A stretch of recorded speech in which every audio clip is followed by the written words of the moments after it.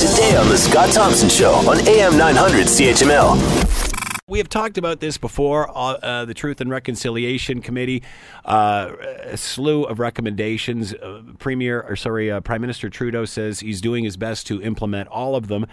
A situation, a problem when it comes to getting an apology from the Pope in regard to the Catholic Church and their involvement in the residential school system. MPs have slammed the response by Canadian bishops to ask Pope Francis for an apology on the residential school system.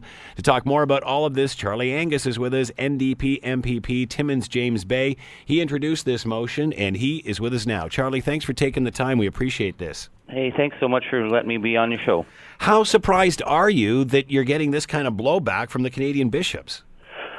Well, the issue of the Truth and Reconciliation Commission work has opened the eyes of everybody. I don't think anybody could say before that they knew the extent of the abuse and just how systemic it was in order, to attempt basically to destroy an entire identity of a people. And all the Christian denominations that were involved stepped up. There were very formal apologies. There's been a lot of work done. They paid, shares of compensation, which of course doesn't even come close to what probably should be paid, but they paid their share. The Catholic Church has been the real outlier here. What really shocked me from the bishops showing up in Parliament yesterday was they were basically claiming that the Catholic Church didn't exist in Canada. It was just a whole series of these isolated legal entities that weren't legally responsible for anything. That's not a credible response, and I think people expected better. What about the other churches that did respond? Wouldn't they be in the same scenario? Well, all the other churches faced the same kind of lawsuits, same kind of pressures. The Anglican Church paid its full share.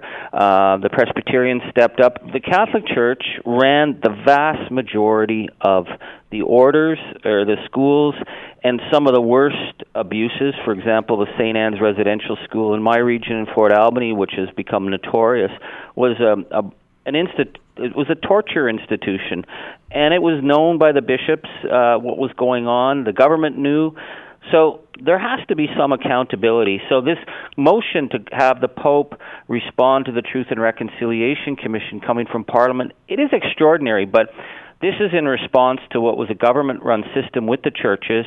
I believe fully that Pope Francis, because he's such a social justice pope and so caring on these issues, would respond, but apparently he needs to get invited by the Catholic bishops of Canada, and they came to Ottawa and presented a very dismal series of excuses. So I think the obstruction here is in Canada. It's not with the Pope. So, that was my next question. Is this the Pope that's making these calls, or is this Canadian bishops not wanting to present this to him, allowing him to come over and apologize? Well, Pope Francis has been an outspoken advocate on the church coming to terms with these issues. They've apologized for the sexual abuse in Ireland, in Australia against Indigenous people, in Bolivia. He spoke out. He just spoke out this week in Chile, where the bishops had misrepresented just how bad it was, and he said he personally had to step in. But in Canada, he's waiting to hear from the Catholic bishops. And again, at every step of the way, the Catholic Church in Canada, and I'm a Catholic. I grew up in the church. I have a great love for it. But they've always they've expressed, regret or sorrow, but it's always about a few bad apples and let's all move on, as opposed to saying this was how it was set up, this was an institution, we knew what was going on, and we are legally responsible. They have not made that apology yet, and they walked on the millions that they owed through a legal loophole, and that's just not right.